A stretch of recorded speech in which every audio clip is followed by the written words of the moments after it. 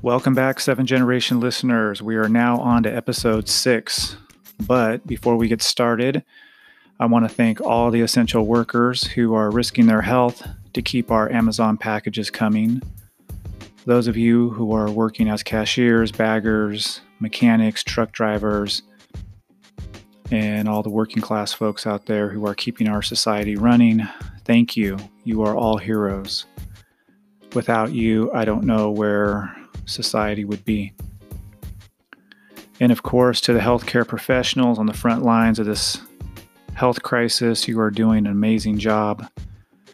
We wish you nothing but good health and strength. To some of the listeners who have given me feedback in regards to the show, I really do appreciate it. I hope to continually improve the show's quality. I'm definitely still learning about audio, editing, and the various issues that come with podcasting. Okay, so our show's guest is a registered nurse here in the Fresno area. Her name is Kelly. I was asked to not disclose her last name, as she does have some critical views of her employer, which is Kaiser.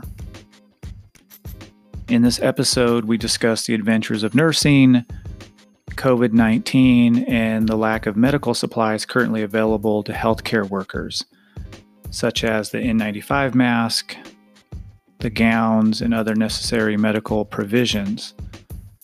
The show was recorded on April 13th, so it did take some time to complete the editing process. I will say, however, there's some great content here, and I hope that most of you take the time to listen to the entire episode. So without further ado, let's get started.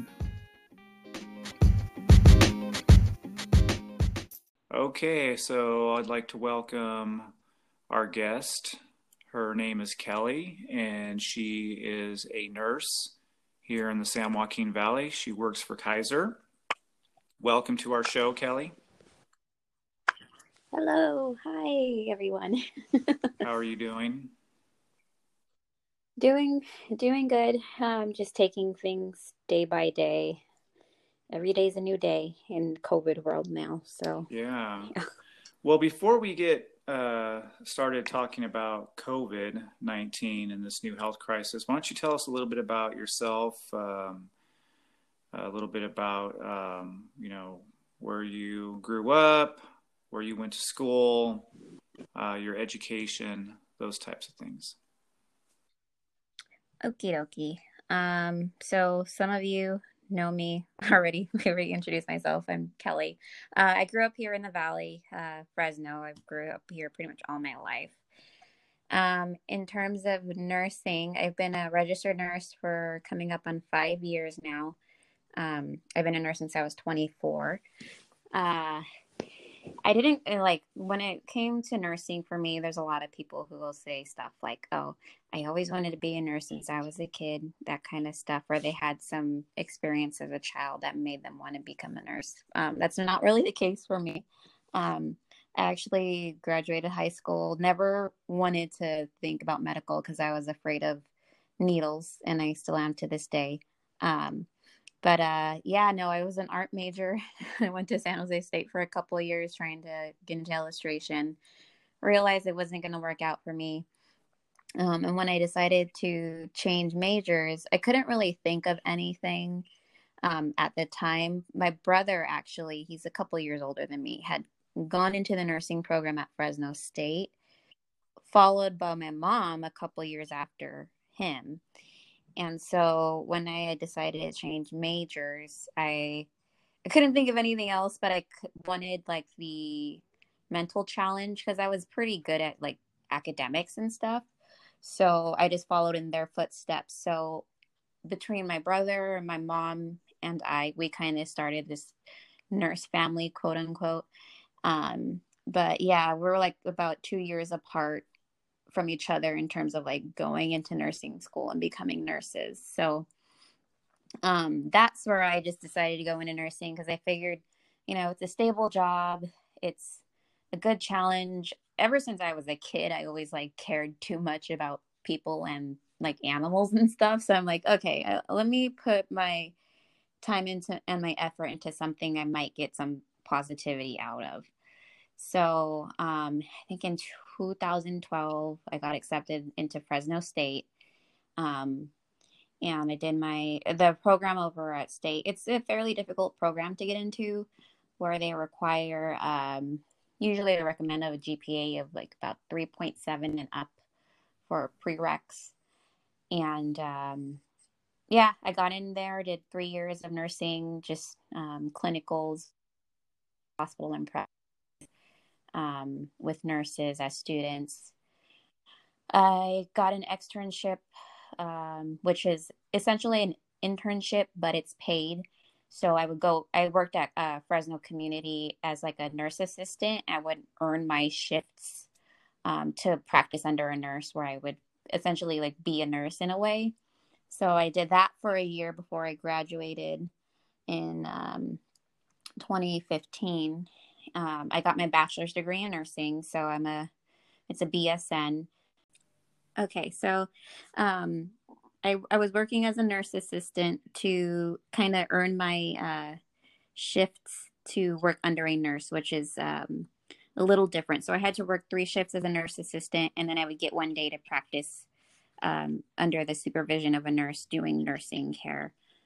I did that for about a year while I was in nursing school, and then graduated in 2015, and that's when I started my career as a nurse. I do have a bachelor's degree, so I have my BSN in nursing from Fresno State. And yeah, I worked at Fresno Community in the ICU step down for about a year and a half before I decided to make the jump to Kaiser, which wasn't easy either. I had to go through Kaiser Santa Clara for about 7 months before I can transfer over to Fresno. And I've been in Kaiser Fresno since then. But yeah, I will be coming up on 5 years of being a registered nurse up in about July, I believe. So where does your mom and your brother work? So my mom actually works at Kaiser too. I work in telemetry, which in Kaiser, we have 3 main inpatient floors. So when I say inpatient, that's when if you come in through the ER and you have to stay in the hospital, you get admitted. And depending on how sick you are, you may go to intensive care, which is the sickest of the sick. Telemetry, which is like the middle ground where you would require heart monitoring. So like the squiggly lines you would see on TV and stuff like that. So that's telemetry with heart monitoring plus whatever illness you may have. Like a lot of our patients come in like having a heart attack or strokes or respiratory breathing problems, GI, which is like your stomach. So we have a wide range of diagnosis. And then there's med surg, which is where my mom works, which is like the lowest level of care, but still requiring nursing care, or they're not on a heart monitor anymore, but they still require nursing attention before they may be deemed safe to go home. And we do discharge patients from telemetry as well. But yeah, I work tele and my mom works med surg. My brother, he used to be an intensive care nurse, but he's not working right now. He just got his doctorate in nurse anesthesia, so he's waiting to get a job in that right now. And he'll be working at Community downtown. Oh, very nice. Very nice. So, have you guys had a contest, like who's the best nurse in the family? Not really. I mean, we all think differently. ICU nurses are very, I will say they probably have the most well-rounded knowledge because they deal with everything from there's tons of drips. And when I say drips, there's IV medications that help. A lot of times when a patient is unstable, they keep the heart rate up or the blood pressure up. So they handle those things. They handle intubated patients, which are having a tube down your throat. So they have to deal with a lot more. So they have some knowledge. But on the other hand, like a med surg nurse, like my mother, they handle more patients.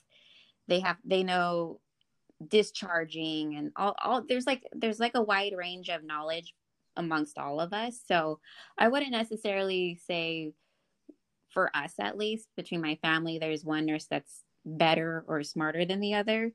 The work ethic and the workload is definitely different though. So my brother might know something more than I know, but I might know something more than he knows, and same like amongst my mom as well. Well, that's cool. You guys, I mean, I've never even heard of a nursing family. I'm sure that, if there's something that, you want to learn more about, the knowledge is readily accessible there. Oh yeah, You like my can mom's talk to your constantly mom or your brother. yeah, my mom's asking me things like, especially because we both work at Kaiser. She's like, "Do you know how to do this? Like, do you know the process of giving blood, or what is the rationale for this or that, or what's the treatment for this or that?" Because me working in telemetry, I work a step above her. We deal a lot with a lot more diagnosis and stuff like that. So we're constantly, between my mom and I, we're always like swapping knowledge. And I'm like, if you need help with something, I'll help you, or this is what I think about this situation, or what have you. So, and then my brother chimes in once in a while, but he hasn't like actively done bedside nursing in a few years. Yeah, it sounds like your brother's moving up the ladder. Uh, he is. Yeah, he's lazy though. It's just how he's always been. He wants to do as little as possible, and that's where anesthesiology is. Make the most money, do the least amount of work. But I mean, that's just how my brother is. My mom and I are Sounds like a smart guy. no, yeah, no, he's not wrong. He doesn't want to work hard, but yeah, that's just the way he functions differently than I do. So you said that you weren't really interested in becoming a nurse. You just kind of fell into it. Um, so is there anything about nursing that has surprised you? Something that you maybe haven't didn't really think about or didn't anticipate before getting into nursing? Yeah, so there's a lot of, I mean, I don't want to talk negatively about nursing because I think it's a great field. It's very challenging. Um, but it's also very rewarding in that you get like it, at least for where I work, I get a lot of connection with people. Um, I'm very passionate. Like some people there I hate to say there are some nurses who don't have that like ability to connect and like really put thorough care into their work so much as they're just doing a job. But I like some of the people and the stories I hear, like I really care about connecting to them, and I never imagined that I would care so much about these patients and wanting to do a good job. I mean, but at the same time, it's like this is a job where we're in the field of caring, and it's not just about the medical aspect about wanting to heal. It's also being about being there and supporting them. Like the one thing I always tell people is like these are the most vulnerable people. They're in a very vulnerable spot in their lives. So like constantly being reminded of that kind of keeps me grounded. Um, a thing that I hate to say, it's a negative, but it's a very real truth about nursing is that they don't. There's some things that we aren't taught. For example, we're not taught how to handle death per se. Like for me, I personally, I sometimes I struggle with it, especially if it's a patient that I've been taking care of for a while, and especially with the patients that are relatively young. And when I say young, I consider, up to like 60, 70, I consider to be young patients. And so there's no real way of like handling, those emotions when you learn that a patient passed away, or if we have a patient who goes into cardiac arrest on our shift and we lose them. There's no way of like really handling that. Like there's no preparation for that kind of stuff. And there's not also not a lot of preparation for, I mean, being put in positions where you have to weigh, like prioritize to the point where it's like, do I go to the bathroom right now, or do I run to my patient who might fall on the floor even though I haven't peed in 8 hours? type of situation. And also the what's going on right now with the COVID-19 pandemic and all the lack of supplies, which we'll get into that. But it's very stressful. We're doing more than just a nursing job. We often have to act almost as doctor without being licensed, because we have to be able to assess the situation and make recommendations. And if we can't get what we need for the patient, what do we do from there? There's a lot on our plate that it can be a little frustrating sometimes and very stressful. And it's really hard for me personally not to take work home with me, where I come home and I'm like, what could I have done differently? Or I'm thinking about this patient and hoping that they're still okay, or hoping that they're there the next day when I come back, kind of stuff. I mean, coming from working at community, it's a community hospital, so anyone can go in there. I've learned a lot about like different nationalities and practices and stuff like that, like Hmong culture, a little bit about like Sikh culture, African American, not even just cultures, but like demographics and like working with homeless people, just like the whole not the whole spectrum, but a big spectrum of like different nationalities and different mindsets, thinking about diet and what kind of practices they have at home with like medication and health, those kinds of things. And being where I am now, we don't see like a wide variety that much, but there's like a whole aspect that needs to be taken into account, like just that human connection, and knowing like if your patient is this nationality, you might want to think about things a little bit differently or take a different approach. Or if they are a different demographic, or like economical demographic, or just like educational, some people you might need to like really simplify things, because like not only am I a nurse, but I'm not like a credentialed teacher, but we teach a lot to our patients. And that's one of the biggest things I pride myself on, is trying to teach my patients and tell them, ask them, what do you know? This is what you're doing. This is why we're doing it. And trying to like put it in a level to where that they can understand. And, if they have different, like if there's a cultural difference, like in diet or stuff like that, we need to try and make adjustments in our education for them to understand, like if it's a diet thing or an activity thing or what have you. But it's all about that like human connection at the end of the day. Absolutely. Do you think that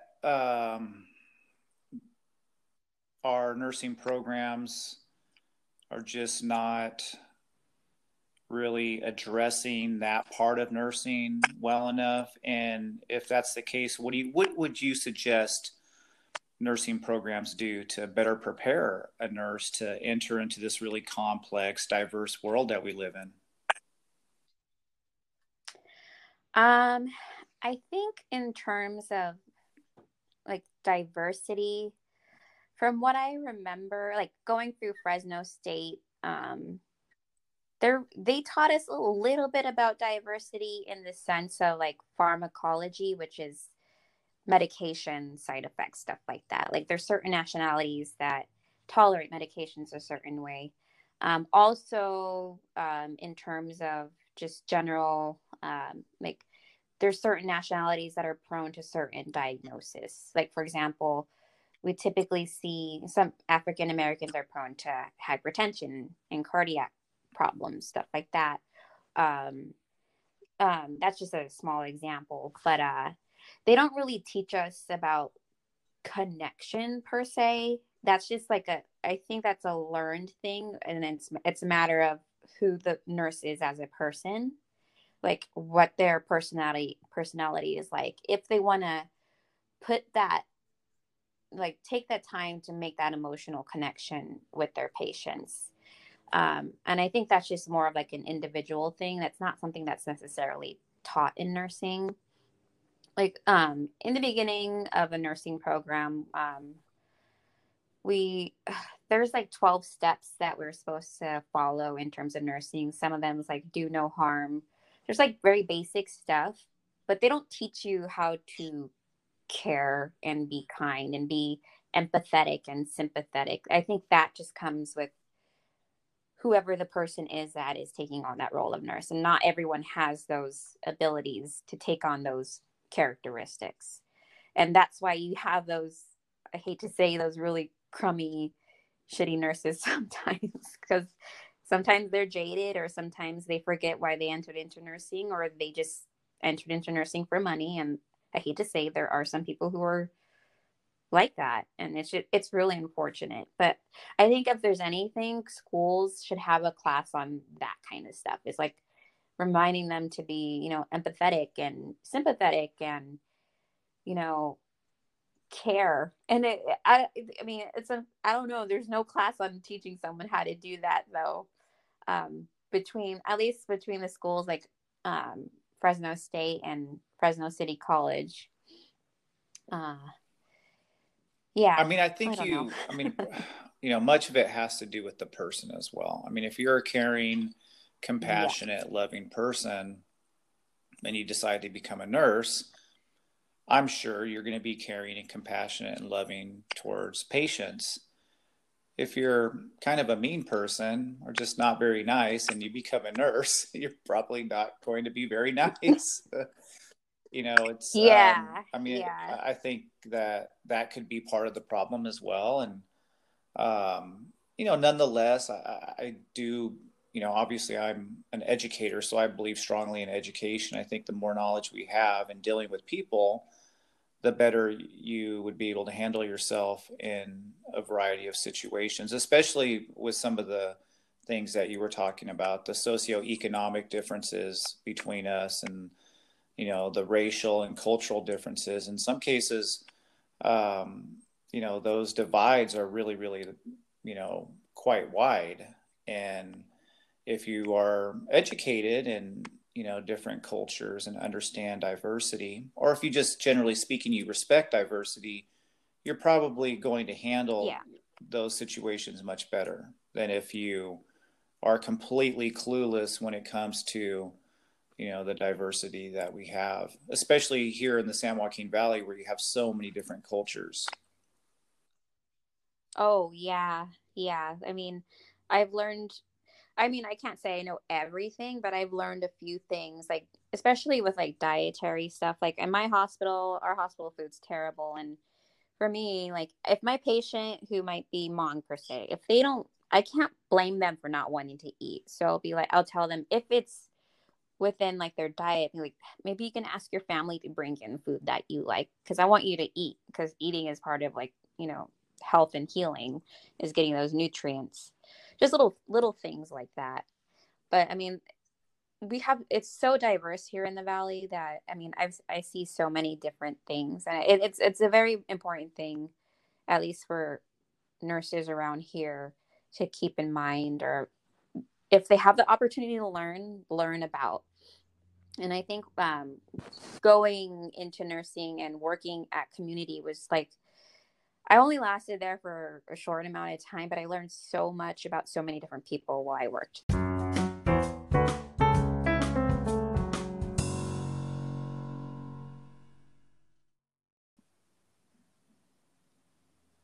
So, what's the most rewarding part of your profession? I'd say, I mean, there are multiple little aspects to nursing that I get a lot of reward from, but I think the thing for me personally is the ability to be there and be sympathetic and empathetic to people in their most vulnerable moments. Um, I really, really like when patients are they actually listen and are want to know more about what's going on with them. They ask questions. I guess the term is they're engaged in their care. Um, and I mean, it is nice to have someone say, thank you, or you're my favorite nurse, or what have you. But I mean, for me, it's just knowing that I can be there for someone when I mean, this is a very important time in their life. I mean, it's not something that they always anticipate that's going to happen, but I want them to know that, if they don't feel like some people are on their side sometimes, like whether it be their family or the doctor. At least they have me, and at least they have some support. And it's really good to see. I mean, it's not a case that happens all the time, but it's good to see people improve and get better and appreciate the care that they get. And it doesn't always happen. Some patients don't always get better, unfortunately, but the ones that do, it's really awesome to see that. And it's also, in a weird way, for those who don't get better, knowing that I put all my effort into helping them or making them as comfortable as possible, that's also been rewarding for me, because I know that not every nurse is going to put in 100% for their patients. Like for me, usually if my patient says something, I take it to heart. Like if they tell me, they come to me with a complaint, I'm going to be like, okay, let me see what I can do for you, versus some other nurses that will just let it go in one ear and out the other. So I think I just I went on a ramble there, but No, that was an outstanding answer. yeah, no, I just being able to be there for people, and them knowing that, you know, I'm going to be a nurse who tries for them, because they're vulnerable and they need someone that they can trust, and they can trust me. That's one of the biggest things. That's the nursing profession is one based on a lot of trust. So yeah, it's good to know that. Yeah. So what's the best advice you could give to future nurses? I would say that make sure you know that this, I mean, nursing, yeah, you can make money with nursing, but you want to go in there with a very open mindset and a very caring attitude. Nursing is a field of caring, and you will be working with a lot of different types of people, very diverse people, people who are maybe dying, people who are not dying. You don't know, but at the same time, all these people that you'll be seeing are there because they need your help. And one of the biggest, most important things I think needs to be like continued in nursing is caring and having a positive, upbeat attitude. Also, while like maintaining realisticness, because one thing that I learned in nursing school was you never tell someone it will be okay, because you don't know that for sure. But you can be supportive of them, even if you don't have anything to say. As long as you can put yourself in their shoes, that's one of the biggest things, I think, when it comes to nursing. You have to try your best to be strong. I mean, going through the nursing program is hard. I know that it's something you have to constantly push through. Don't be afraid to ask for help. And don't be afraid to ask questions, because when you go into nursing, you're going to focus on some part of the human body at some point, whether you specialize in cardiac, or you specialize in endoscopy, which is the GI tract, or you specialize in even geriatrics, which is the whole, that's old people, but their whole body. The specialty, there's different specialties that feature different parts of the body.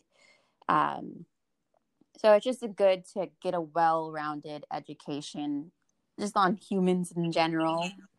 But it's not just the body, it's also the mind and how you interact with people, how you make your patients feel. Because you're not there just to take care of them medically, but you have to be able to be supportive of them, and just take into account the whole person, not just what's wrong with them or what their complaint is. Yeah,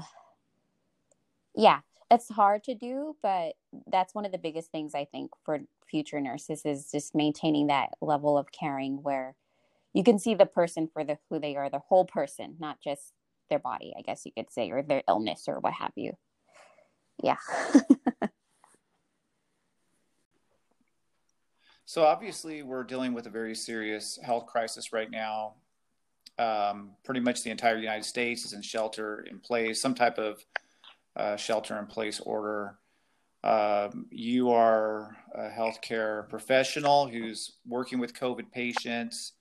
So, can you talk a little bit about your job and some of the things that are currently going on right now? Okay, so like as you said, I am a registered nurse. I work directly with COVID patients. Um, my floor or my floor is spread into two units, and my unit, we call it our home unit because that's the unit I was assigned to, has been turned into essentially a COVID unit, which is all either COVID positive patients or patients that are being ruled out. There are some patients in intensive care unit, but that's a scope of that's a skill set I don't have. Um, but I do work directly with those. We do have some positive patients every day. Not every day, but like every other day or so, we are finding like we are getting more results for maybe one or two patients that are positive. But what's going on? I mean, it's a nationwide issue. I'm sure a lot of people have heard about it. I've talked about it on my Instagram, where there is a lack of PPE, which is called personal protective equipment. And what I mean by that, it's the gloves. I mean, gloves we have, fortunately, gowns, N95s, which are the respirator masks. Those are like the very protective ones. And then there's a basic surgical mask, which don't allow for as much protection. We use either goggles or a face shield for eye protection. And it's a nationwide issue where there's a shortage. Within my hospital, the reason I speak out is my hospital, like I've mentioned it before, it's $1 billion, like they make billions of dollars.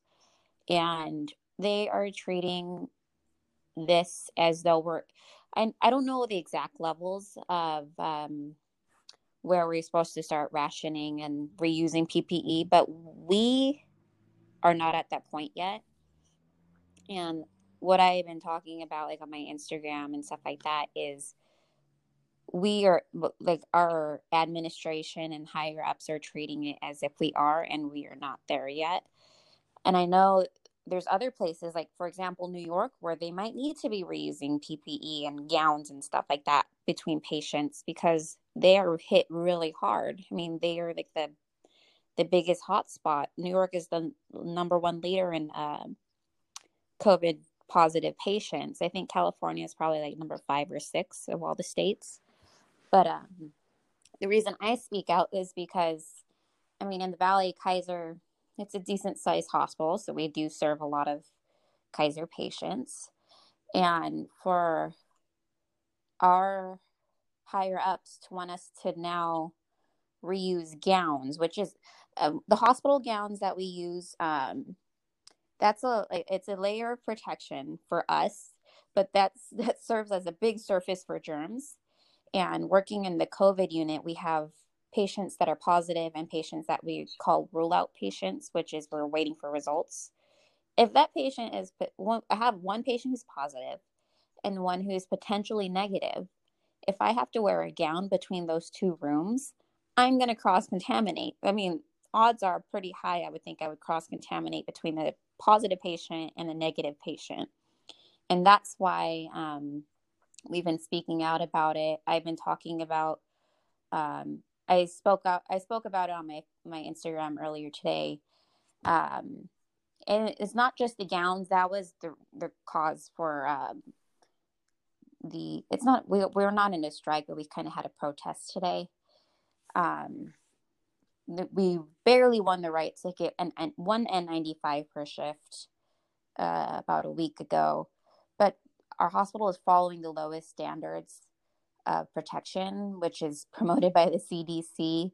And there has been proof that wearing just like a basic surgical mask is causing people to get sick. Nurses are getting sick. It's getting spread all around. And if we don't have nurses to take care of these patients, then who's going to take care of them? That's just one side of it. But now that they want us to wear these contaminated gowns between patients. I care about the patients, and I do not want to contaminate So one do patient we like have, by wearing that so what you're gown. saying, so we have patients who we know 100% have tested positive for COVID. And then we have other Yes. patients who are they really sick and they're just waiting to get the test back? And so you're Yeah. having, so So, you're treating a patient who is known to have the virus, and then you're going to mhm. treat another patient who may or may not have it, and you're wearing the same, Yeah. basically the same gown. Yes. And a lot of our patients, fortunately, are coming back negative. But for them to start pushing that they want us to wear the same gown between patients, that's just, it's to me and to a lot of our nurses, it's ridiculous that they want us to do that because we know, as nurses, we know it's not safe. I mean, as a, like, when I went into nursing, like one of the first things they teach us, if you go into a room and you need to put a gown and gloves on, you don't come out of that room without throwing it off or taking it off and throwing it away. You're constantly changing out the PPE. You don't come out of a room with dirty PPE on. And for them to want us to go between rooms, especially between a patient who's known positive and a patient who may not be, even if they come back negative, I mean, they may not have it. They may get it just because of this dirty gown that they want us to wear. And they may have made claims that we have the supplies, but we're just not seeing it. And for me personally, I would feel terrible to like be held like accountable for spreading this because my job doesn't want to provide us the protection. And it's not even about me as a nurse anymore. Like that was one thing, but for me not to be able to do right by my patients because the company wants to hold back on supply is just something completely different to me. Yeah, and right now Fresno is not even a hot spot. I mean, imagine uh, No. a worst case scenario where Fresno gets hit really hard, and you all are undersupplied with the N95 mask and, of course, the gowns. I could see that being a major, major problem. Um, I mean, I've read that in New York, some of these nurses there are so undersupplied that they're having to make their own shields. Mm-hmm. And, they're, being required to take a mask that has probably been contaminated in some way because there's so many COVID positive patients, and they're having to wash the mask and reuse it. And that just seems crazy that in the United States of America that we would have this problem. Right. Yeah. A couple of weeks ago, um, they were giving us one surgical mask, which is not an N95s, and having us use it for the whole shift, and then store it in a paper bag. Fortunately, we won the right to have we get the surgical mask plus an N95. I mean, me personally, I've been blessed, I guess you can say, in that I've had a lot of people reach out and give me N95s because the one N95 I get, if I go into a positive room, I am not taking that N95 into any other rooms. I will keep it strictly for that positive room, and then I will take one of my own N95s that someone has given to me, like whether it's friends or family, and use it for the rest of my patients. So that is also an issue that I feel is like a safety thing. Um, and it's just unfortunate because we're not there yet. And for them to be treating this so lightly, it's just, oh, it's Yeah. frustrating. So, do you anticipate the virus hitting Fresno or the San Joaquin Valley pretty hard, or do you think that social distancing is actually working here in California? I think I've just been kind of following the news where they were talking about expecting us to peak. And I would think that would be kind of like a nationwide expectation or, kind of an estimate. So I don't think we're considering what it's been like the past few days at work, I don't think we're going to be hit too hard. At the same time, it's hard for me to say for sure because Kaiser is a private, like it's a private insurance, so we don't get as many patients. So I don't know how many patients are, for example, going downtown or to St. Agnes, but it doesn't seem like there is that we're getting hit super hard. And hopefully this peak happens within the next week and dwindles down after that. But it's kind of difficult to say, but we aren't, surprisingly, we aren't super busy, but I go back to work tomorrow, so it might be a different day. Every day, yeah, every day is a little bit different in terms of how many patients we have. Like I believe on this last Sunday, about no, I take that back. Was it Sunday? Yeah, Sunday there was like 15 patients in the unit, and then the day before that we had like 7 or 8. So it widely varies. So every time we were pushing patients off, if they come back negative, we're moving them out. We're going to get 1, 2, maybe 3 in a shift coming in from the ER that we're checking instead. So it has varied in the amount of patients, but I'm hoping to see that we're slowing down, but I don't know what's going to be like tomorrow when I come back into work. I know that they're looking for people to pick up shifts, so I'm thinking we're probably still getting those patients, and it hasn't quite dwindled down yet. Right. Okay, so just curious, are people still getting the flu, or is flu season over? And how bad was the flu this year? So the flu season, usually the CDC kind of decides when it ends, but it's typically around April, May. I'm not 100% sure flu season is over right now, but it had been pretty bad this year.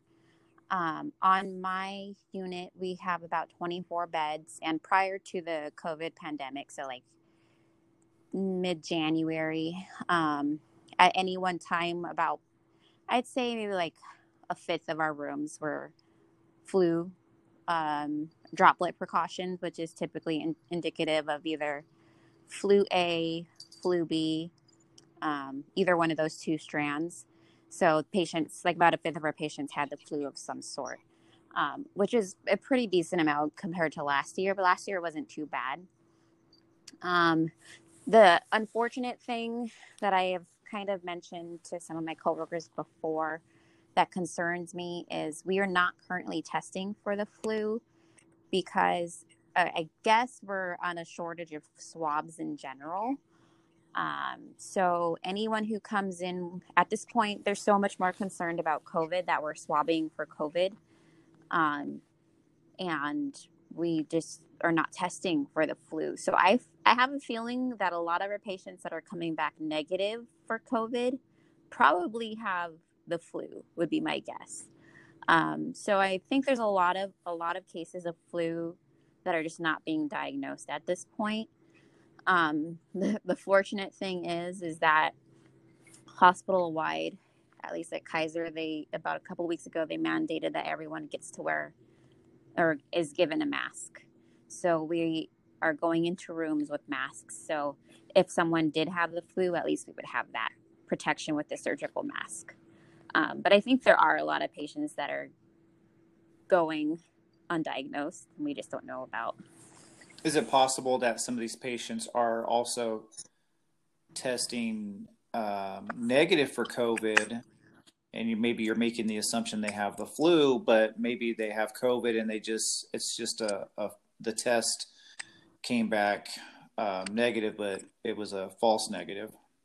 We haven't seen that in the hospital, at least at Kaiser yet, but there has been talks about that. Like we have had to retest a few patients for COVID, and I don't think any of our patients have come back positive even after a few days of being retested.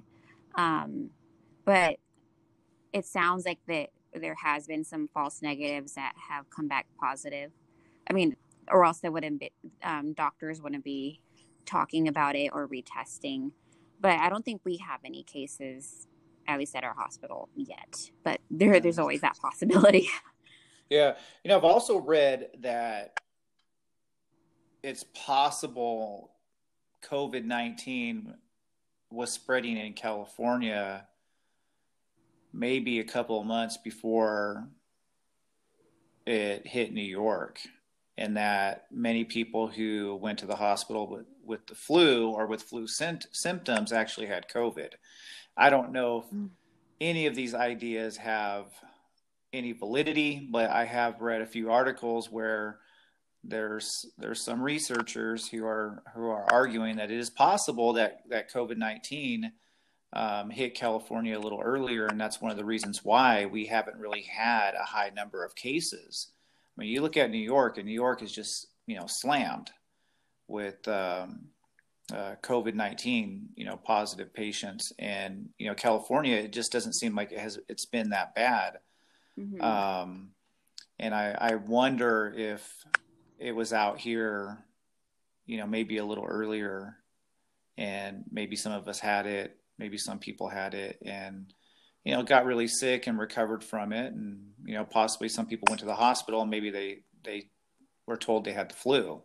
Yeah, I mean, it does make sense. I mean, it's just like me thinking, like, geographically, like if people were traveling from China, I think California is the first state in the United States, so I'm sure there was a stop at some point, like flight stops, and then I'm sure it spread around, and then people traveling to New York or what have you. And then we know that New York is a lot more condensed in like the whole, it's just like a more packed city. So that's how it's spread so quickly in New York. But I mean, it does make sense though, just like the whole geographical side. Yeah. I mean, thinking about New York, I mean, I was there back in December, and I could see how a pandemic like COVID-19 could just devastate that city, because you have so many people cramped in such a tight space. Mm-hmm. And I could just imagine, I mean, I rode the subways there, and, I went to Ellis Island, and there's just people everywhere, Statue of Liberty. I mean, just people walking and spreading all their germs. I mean, it's an amazing place. I mean, I really, really love my time in New York.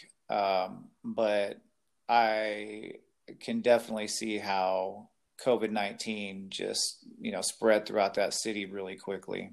Yeah. Yeah. I mean, people walking shoulder to shoulder.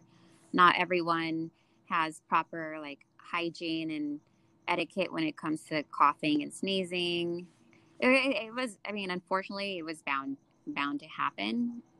And it's just like, it's those really condensed cities I guess that's how it just created the hotspot. It just ravaged through because people are so close together. Yeah, I mean, I was surprised I didn't get sick while I was there, because I remember, wherever I went, it just seemed there were sick people. There were people coughing and sneezing, and I remember the plane ride there and the plane ride back. Yeah. I mean, it just seemed like every other person on the plane had some kind of cough. And I'm like thinking to myself, my God, I'm being infected by everything under the sun right now. Yeah. So when this thing broke out in New York, it just didn't surprise me. And, here in California, especially the San Joaquin Valley, we're a little more spread out. Yeah. And I don't know if that helps us out a bit more. It might be a little easier for us to social distance. In New York, I mean, that's impossible unless you shut down the city like they did. It's impossible to social distance there. Right. Yeah. I mean, you're still going to have those people who, want to defy rules, but I mean, people still have to go out and, use their public transportation, or a lot of people walk out there. So, I don't know. There's only so much that they can do. So, yeah. Yeah. So have any nurses or any doctors, anybody at the hospital that you work at, have they been tested for COVID-19 and come back positive? Yes. Oh, wow. Yes. That's another thing I didn't want to speak on before, but since it's been mentioned and it's on the news, um, yeah, we had approximately 10 nurses. There's been many nurses who've been exposed to it. 10 who they said about 10 who's tested positive. Doctors, I'm not 100% sure, um, but we've had some nurses be admitted into the hospital because of the symptoms of COVID. So yeah, that's another big issue that they wanted to speak on today at our protest. Where did the protest take place? It took place at the Kaiser's main hospital, right in front of the hospital at the entrance, on Fresno Street. So that's usually where we always go for protests, whether it's our union or in support of another union or whatever. My union is California Nurses Association. I think we're the only union hospital in the Valley, but we're a part of a larger union. It's National Nurses United. Okay. So can you talk a little bit about the COVID patients and just what the experience is, at least from the nurse's standpoint, and watching these people and what they're going through? I mean, can you kind of explain to us who haven't been around anybody who's had COVID and we really just don't know except for what we hear in the news? I mean, you've obviously seen somebody up close who's dealing with this virus. So what is it like? Um, it has varied, like in terms of symptoms, like the severity of symptoms, it has varied. Like I've had some patients who just have a bit of a cough. I mean, a lot of them have come in with fevers. I think pretty much all of them have come in with pretty high fevers at one point. A lot of them are still experiencing cough, but I think it depends on like their length of stay and their how the treatment and how long they've been getting the medications. But some are not doing too bad, I guess you could say, while others are kind of progressively getting worse. And a lot of it has to do, as they've mentioned before, what are called comorbidities, or what illnesses people already have. For example, anyone who has respiratory problems such as COPD or asthma, they're going to have a lot harder time because COVID is primarily a respiratory disease. So if they already have restrictive lung capacity, they're going to have a lot harder time, and they might be the ones ending up on a lot of oxygen or maybe even on a ventilator. Whereas the ones with less comorbidities or none have a higher chance of, getting over COVID easier, but that doesn't necessarily mean that they're not still going to have symptoms and they're not still going to have problems. So it has widely varied, at least amongst the patients on my floor. I mean, like I mentioned, we do have patients who are in the intensive care unit, and those patients most of them are pretty much intubated, which is having the tube down their throat and having the most, like a lot of medications, a lot of care. And those are the patients where the infection or the virus has really taken over their body and caused what's essentially called septic shock, where their body goes into shock and a lot of their organs start to fail and stuff like that. It's just a big inflammatory response that just spreads throughout the body, versus COVID starting just in the lungs. For the most part, it starts in the lungs. It will spread throughout the body and cause organ failure. And those are the patients who are in ICU, which I haven't seen those, but if you're in ICU, you're in pretty bad shape. Okay. Yeah. Have you seen some patients come in, they test positive, maybe they come in with a slight fever, they come in, they test positive, and you send them home, and in a couple of days they're fine? Have you seen that happen? I haven't seen any of our positive patients actually be sent home yet. Not that they're necessarily getting worse per se, but there are some of the nurses and I have been talking about, like, how do they send these patients home to families who need, or like if they need care at home and there's risk of spreading it to families, like their family members, whether it be like their kids or their spouse. And that is something like I'm sure they'll just have those family members self-monitor and self-quarantine.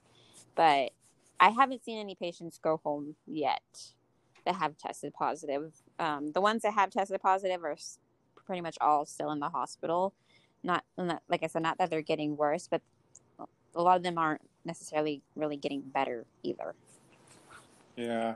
It's interesting. I mean, it seems like this disease is very easy to acquire if you're in close proximity to somebody who has it. And I know that, that's one of the problems that, New York is having, is that you have these families who, live in these small apartments.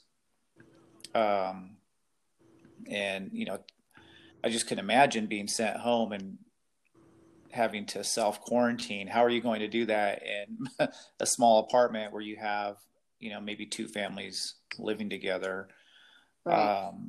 And, you think about, just in just a typical family here. I mean, it would be difficult, for some people to go home and self-quarantine. I mean, it's not like,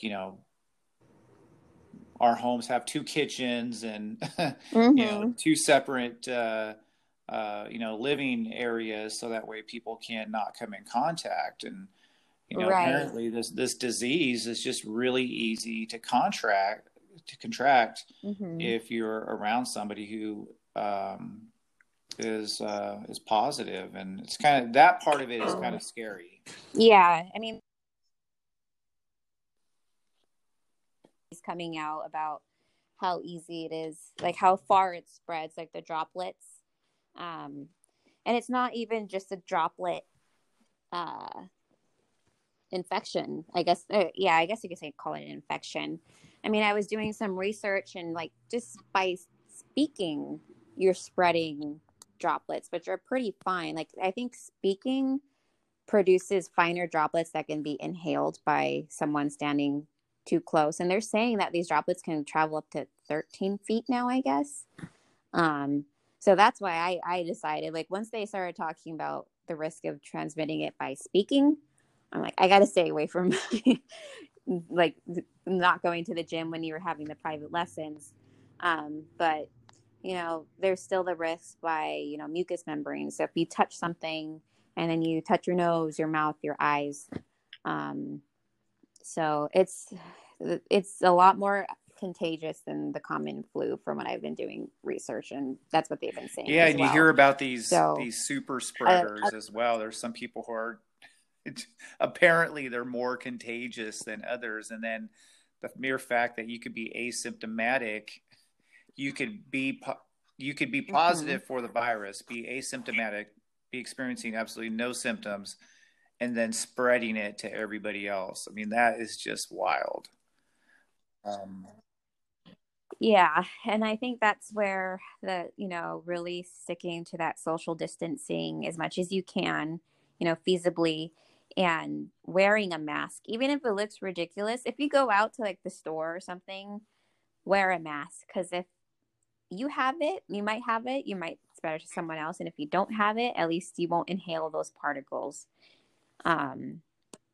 But yeah, now more than ever is really the time to like start listening to those rules, because I mean, there are people, it's hitting people of all ages. And even for the younger people, you might not get it, or you might get it and it could still like ruin your body. I mean, I haven't seen it personally, but it's very possible. That you can end up in the hospital. Like I've seen a case of like a 27-year-old girl who was intubated and all that stuff, and it's like it'll hit anyone of any age. I mean, at this point, it doesn't discriminate. Yeah, this disease does not care if you're 20, 30, 40, 50. And it's my understanding that if you are older, if you have some precondition, you're definitely more at risk to end up in the hospital. You're more at risk of, possibly even dying. Nevertheless, I mean, there's people who are in their 20s who are healthy, who are getting COVID-19 and they're ending up in the hospital, and we don't know what the long-term effects are as well. There's Right. again some early research that's indicating that some of the people who have severe cases end up with damaged lungs, and whether or not that's permanent or Oh, not, we don't know yet. But it's possible that some of these patients are going to end up experiencing long-term issues because of their battle with COVID. yeah. Especially like for the severe patients, like the ones that are, when the COVID takes over their body and it causes multi-system organ failure, um, if it hits the kidneys and your kidneys fail, some people end up on dialysis, and dialysis is often it can be a long-term, lifelong thing. What else is there? It can cause cardiac problems where, like, when the body goes into shock, perfusion drops. Perfusion, what I mean by that is blood flow in the body drops because it wants to all rush to the heart. But after a while, it'll slow to the point where the heart is missing oxygen, so people can have heart attacks. Same with the brain. If the brain is not getting oxygen, there's a thing called anoxic brain injury, which is your brain cells are slowly dying because you're not getting oxygen, and it can, cause major impact on people's functioning. Like I've seen people who go from walking like you and I to an essential, I hate to say, almost a vegetative state because their brain lacked oxygen for that long. But those are severe cases. But when it comes to COVID-19 and what it can do to ruin your body, it's all very serious, and this is all very a real possibility for a lot of people, no matter what age. Yeah, it's that is why it's so scary, especially with our nurses getting sick and stuff like that. If we're losing out on nurses, who's going to take care of those patients who are getting COVID and are sometimes ending up in the Yeah, ICU? absolutely. Um, so, what changes do you think need to happen now to protect nurses? If there's something that should be done immediately to protect healthcare professionals, what would be your suggestions? um I think that, I can't say for sure where all the supply is going. Apparently, we're getting supplies made. Like the last time I watched the news, Trump had said, we're expecting more supplies to be coming in soon. Um, Wherever those supplies are, they need to be sent out immediately. So, especially to like place the biggest hotspots like New York and stuff, because it's not, for me, it's not just about the nurses, but we need to be able to protect the nurses and protect our patients.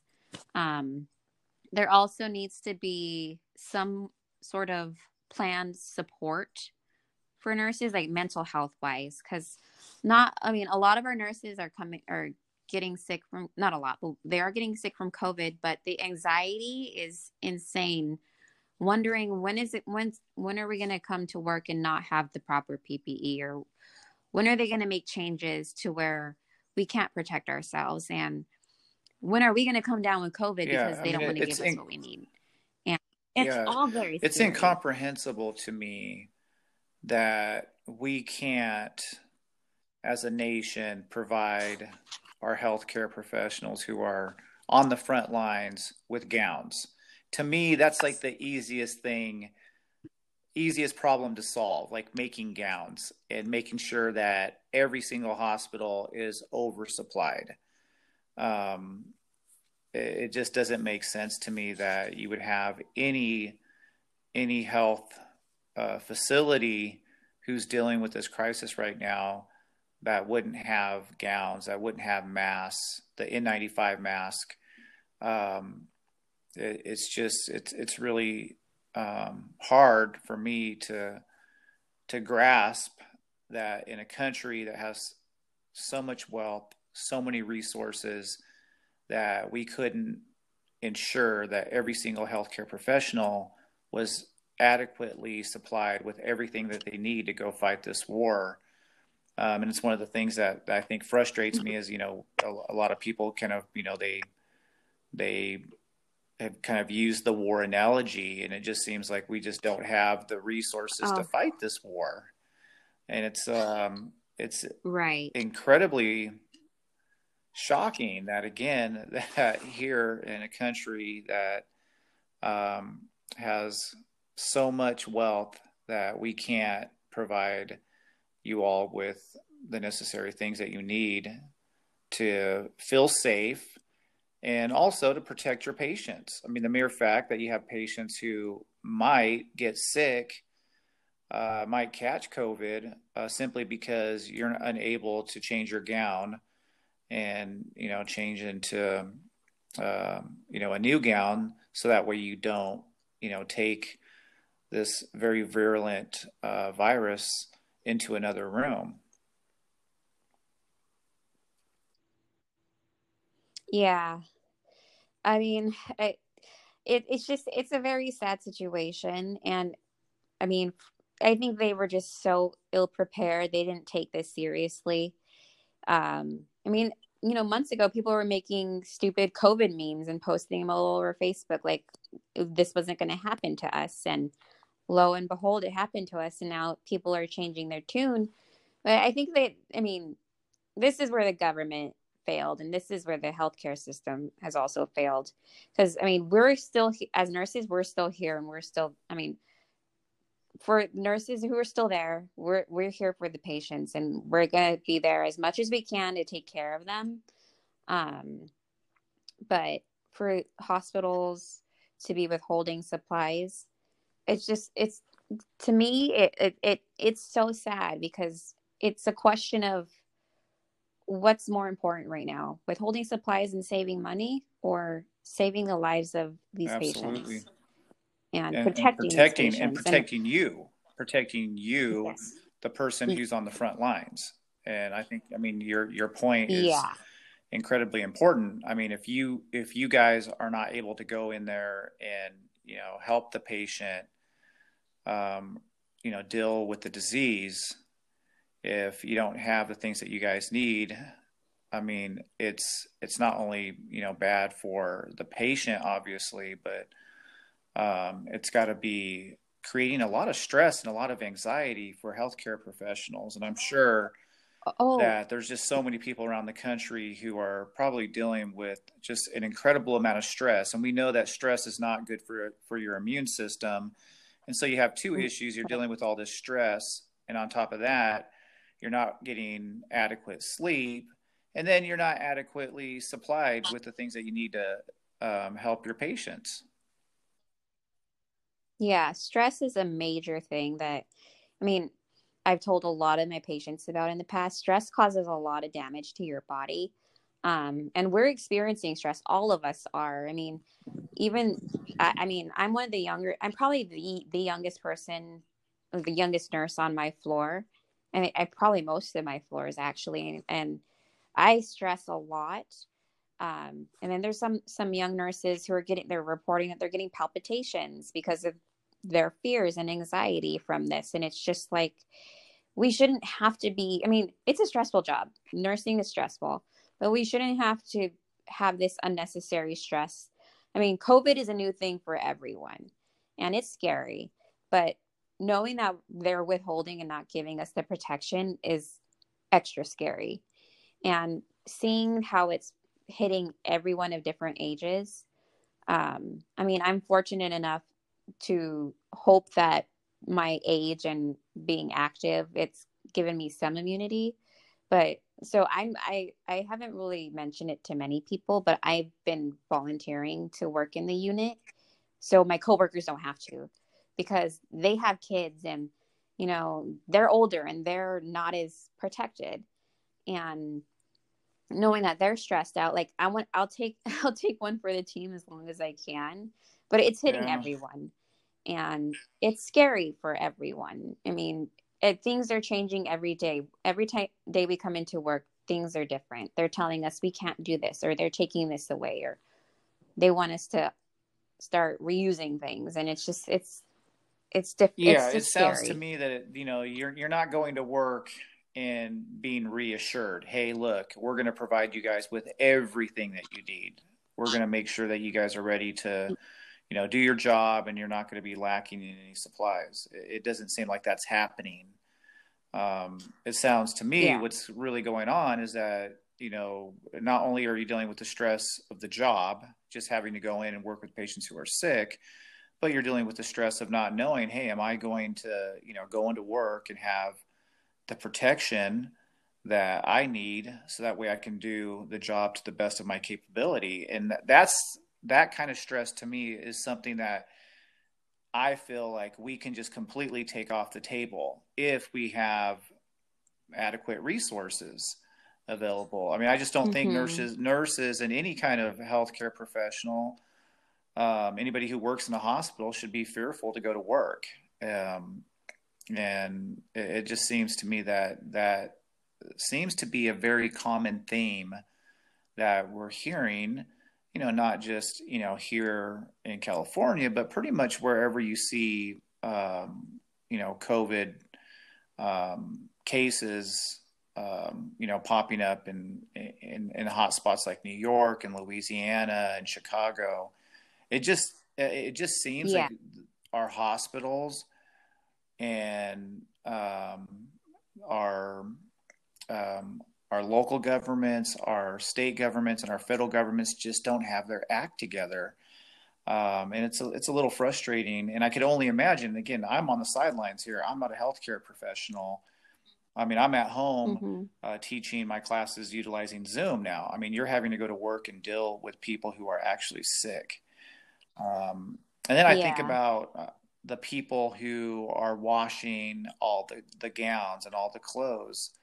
Um, and are those people protected? I mean, I'm sure they are to some degree, but I've thought about that recently. I'm like, what about the people who go in and change the sheets and take the gowns and have to rewash this stuff? I mean, what kind of, you know, precautionary measures are being Right. taken to protect those people? Yeah. So, And I'm sure I think I'm sure it's different amongst every hospital. And I would hope that they're giving them the protection, at least that they're giving us nurses, because if those sheets are soiled, they're handling bodily fluids that could have COVID.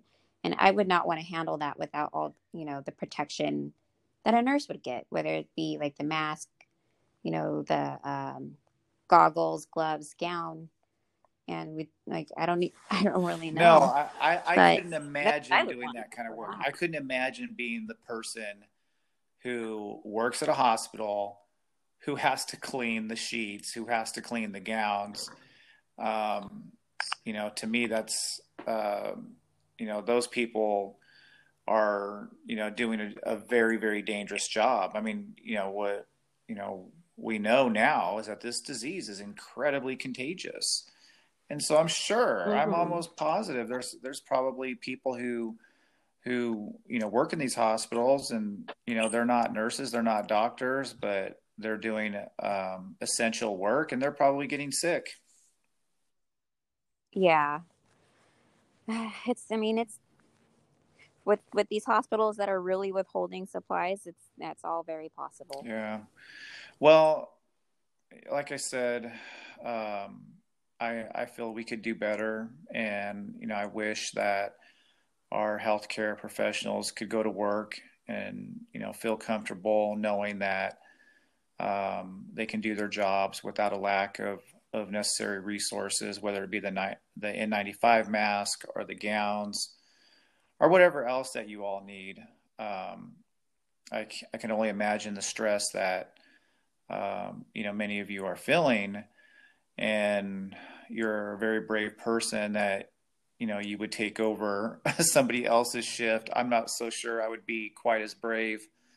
Um, Yeah, I'm not picking up any shifts, but when I go in, I volunteer to go in there because I only work 2 days in a row at any given point. So, but I'm knowing that my coworkers, they have a lot more to lose and they're older and seeing how it's hitting people of different yeah, ages.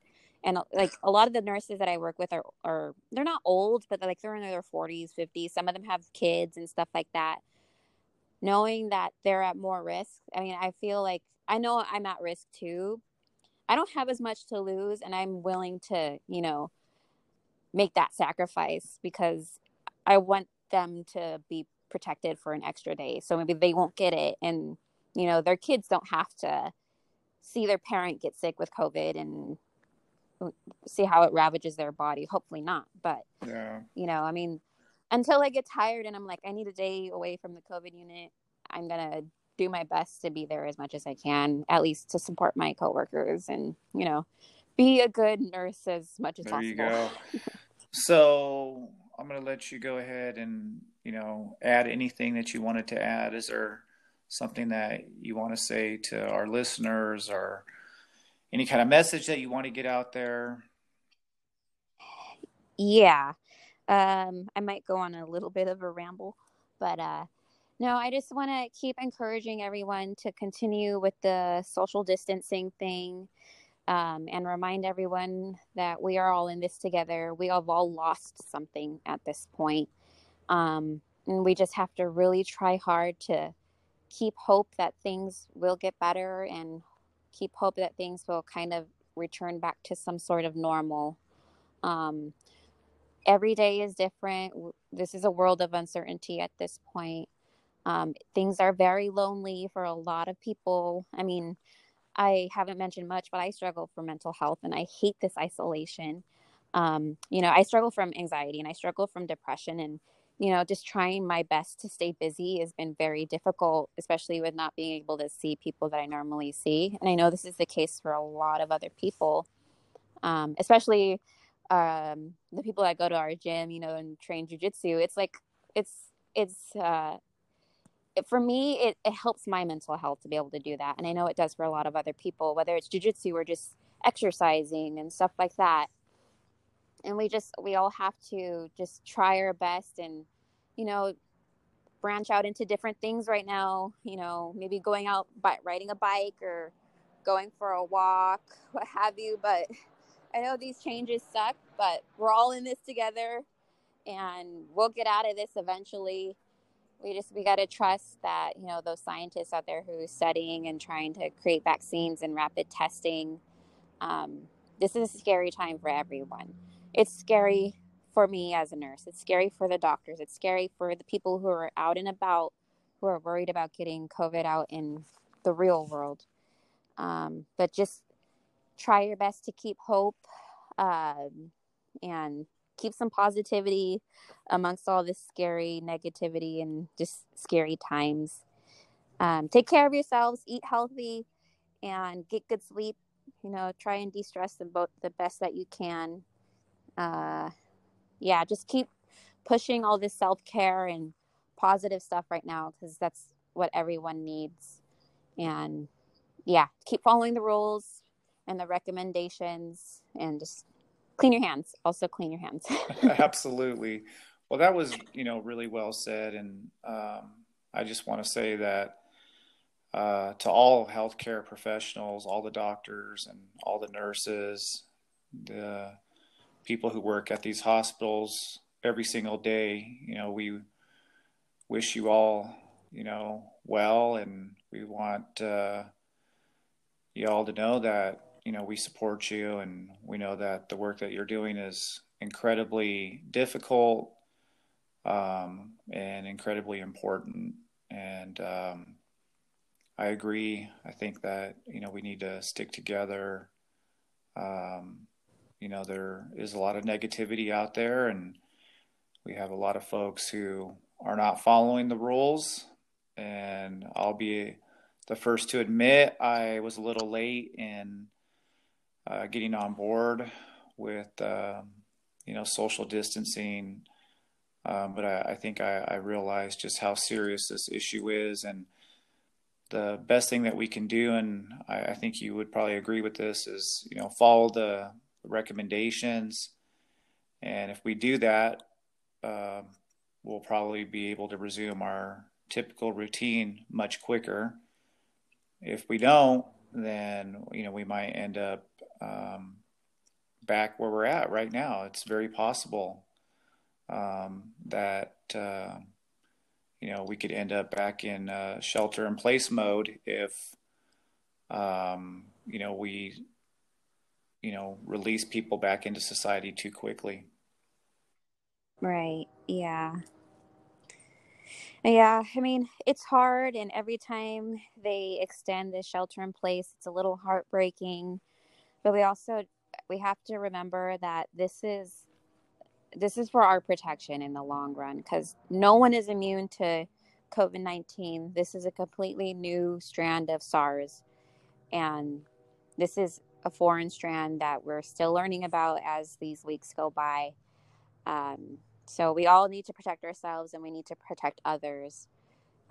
This is not about being selfish anymore. We have to be selfless, and we have to do what we can to help the situation and not, create more problems. Absolutely. Absolutely. Well, I just want to thank you again for your time, and thank you for your hard work. We will be thinking about you, and hopefully we'll get through this soon. No guarantees, but I'm looking forward to seeing you back on the mat, training jiu-jitsu. And I'm sure that all of us jiu-jitsu practitioners out there are really having a difficult time right now. And I know I am. And you'd mentioned you struggle with anxiety and depression and whatnot. And I think a lot of us who train jiu-jitsu, that's one of the things that we do to manage our anxiety and manage our depression. And there's so many of us who are missing out on those activities right now. So if we get through this, I think a lot of us will be really excited to be able to resume those activities again. Right. Yeah. I mean, we just got to keep following the rules. I mean, this is a whole world effort, I guess, at this point. So, yeah. I mean, I don't know. Sometimes I'm looking on websites and looking at gis, and I'm like, I want to get one, but I can't because there's no point right now. But we'll get back there eventually. Yes, I know. I see these sales. There's so many different sales right now. I'm like, well, what's the point of buying a gi? Yeah. Yeah. Like, I want to get a new one, but we can't roll in Yeah, it. So I saw. I'll just wait. I saw a gi on sale, and I'm like thinking, hey, it's a pretty good discount. I'm like, well, I can't roll, so really, what's the just point? hang it up on the wall. Yeah, or I guess I could just that. buy it one day and just put it in my closet and look at it every day, torture myself. So anyway, Kelly, I want to thank you once again. Stay safe out there, stay healthy, make sure that you eat well and get some good rest. So that way, you stay strong, and, you let us know how you're doing. Okay. Okie dokie. All right. All right. Thank you. All right. You have a good night. Thank you so much. Okay. You too.